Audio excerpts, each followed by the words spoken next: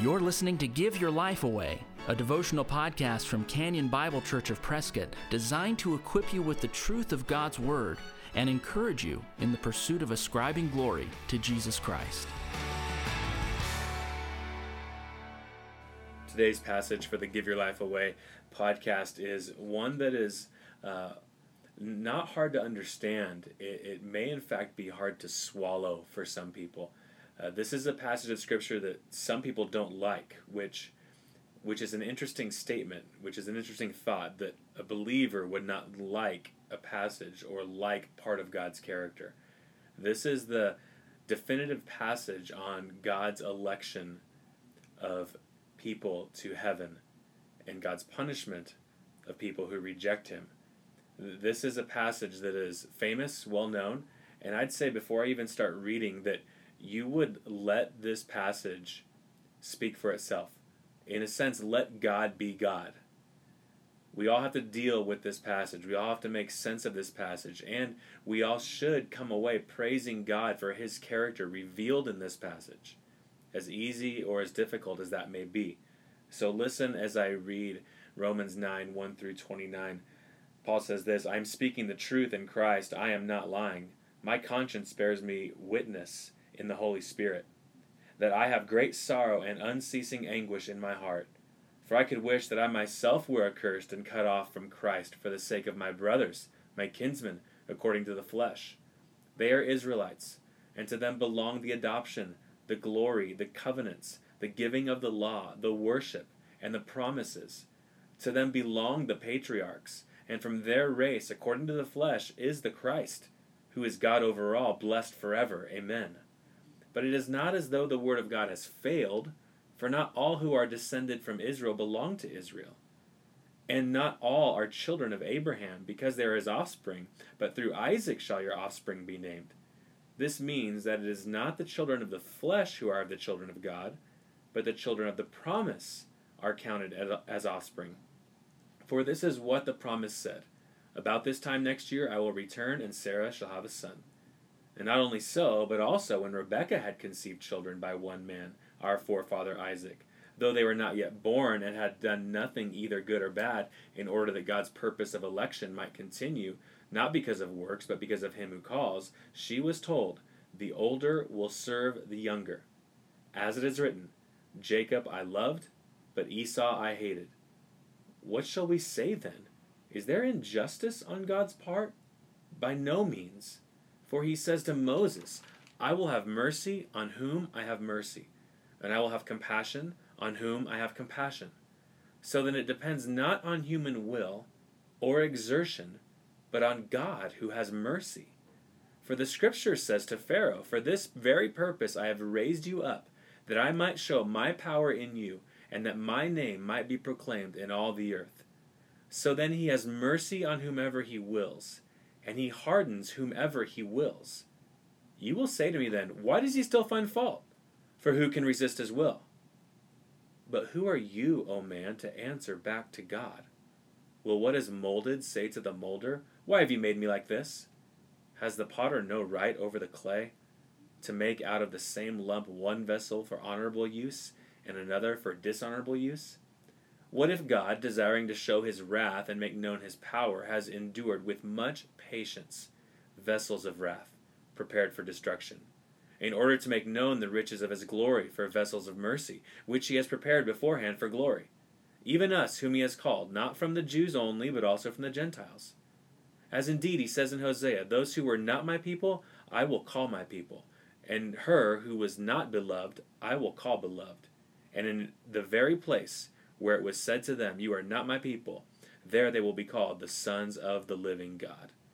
And Isaiah cries out concerning Israel, though the number of the sons of Israel be as the sand of the sea, only a remnant of them will be saved.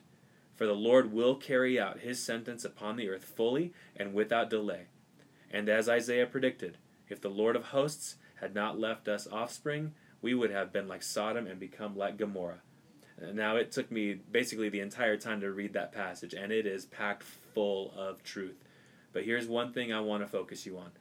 This is saying that God wills to save whomever he wills. Salvation does not come by the will of man. It depends on God who has mercy. That's straight from verse 16. So that it depends not on human will or exertion, but on God who has mercy. All I'm calling you to do this morning, today, this evening, whenever you may be listening to this podcast, all I'm calling you to do is to let the text speak for itself. Let God be God. Let him speak for himself. The logical question a lot of people have when they think about election, they think, well, then that doesn't seem fair. Then how do the people who are not chosen have a chance? It doesn't seem fair that God would send them to hell. And we would teach that the Bible does not credit God for sending someone to hell. It gives credit to the person who chooses to go there, who chooses to reject him. That's why verse 22 says, what if God, desiring to show his wrath and to make his power and to make known his power, has endured with much patience vessels of wrath prepared for destruction?